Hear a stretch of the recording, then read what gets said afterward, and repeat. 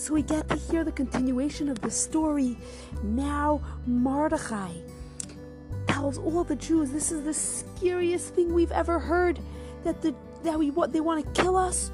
We have to fix up, we have to repent, we have to change. And all the Jews are like, oh my gosh, you're right. And literally he puts on ashes and sackcloth, and he's going outside and he's crying. And Esther says to the Jews, we're going to fast for 3 days. We're not going to eat anything. Me, you, the Jews, all of us, we're all going to tell I'm sorry to God for messing up so bad, and all the times that he tells us not to do things that we didn't care. We're going to say I'm sorry to God, and we're going to come back to him. And what happens is the Jewish people really, really cry. They really repent. They really change their ways. And they really say, God, we really want to come back to you and become your children again. We know you love us, and we know we messed up. Please give us another chance. So what happens is that Esther, the queen, she says, I just want to explain to you how this works. If the king does not call you in for a few days, if you go into him, you could literally be killed. You are not allowed to go into the king. The only way I can go into the king is if everybody prays their hearts out and begs God to listen. Then I could go into the king. Then I could go into the king. Otherwise, I can't. So they said, okay, we're going to fast. We're going to repent. We're going to become better. And we're going to go into the king.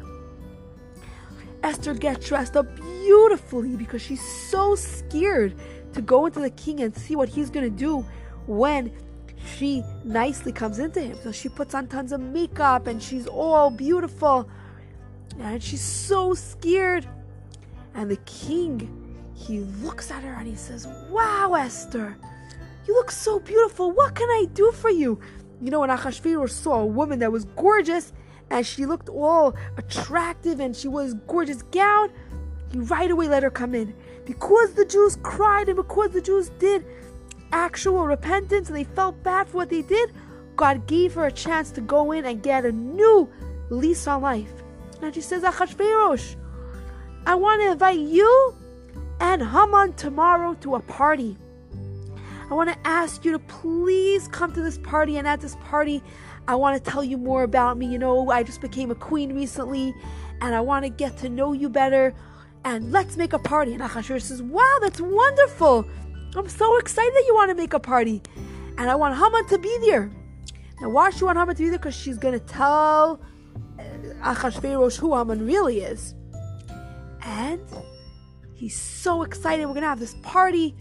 Esther, Haman, Achashverosh, they're all going to come to this party, and they are all going to show off who they are. And Achashverosh tells Haman, guess what, Haman? We're having a party tomorrow, a huge party. Haman's all excited. He's like, wow, oh my God, the queen is calling me to the party and nobody else. I can't believe it. But meanwhile, she's going to come and she's going to tell Achashverosh about the fact that he wants to kill all the Jews. And she's very scared because she knows Achashverosh is not the nicest guy either. He's a very manipulative guy. He's a terrible king. And meanwhile, he doesn't know that she's Jewish. So she's really scared. How am I going to do this? How am I going to go in and tell Achashverosh what's really going on?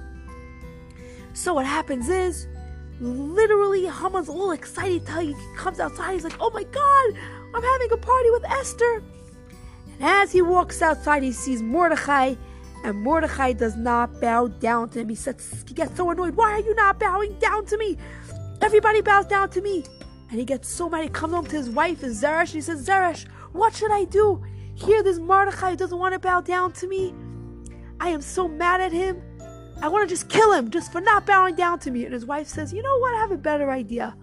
Why don't you go now, build a huge tree, 50 feet tall, and you're going to hang Mordechai on it. What a great idea. You are going to hang Mordechai for the fact that he doesn't want to bow down to you and he's one of the Jews. You make this tree, and guess what? You are going to have the power to kill him. Haman's all excited. This is a great idea. We're going to kill Mordechai, make a tree, put him on top, and I am going to be the cool dude, and I'm going to go to the party and feel amazing. And he goes to sleep that night, and he's all excited, and right before he goes to sleep, he starts to build this tree. Let's hear what's going to happen next. Whoa! Wild, wild story.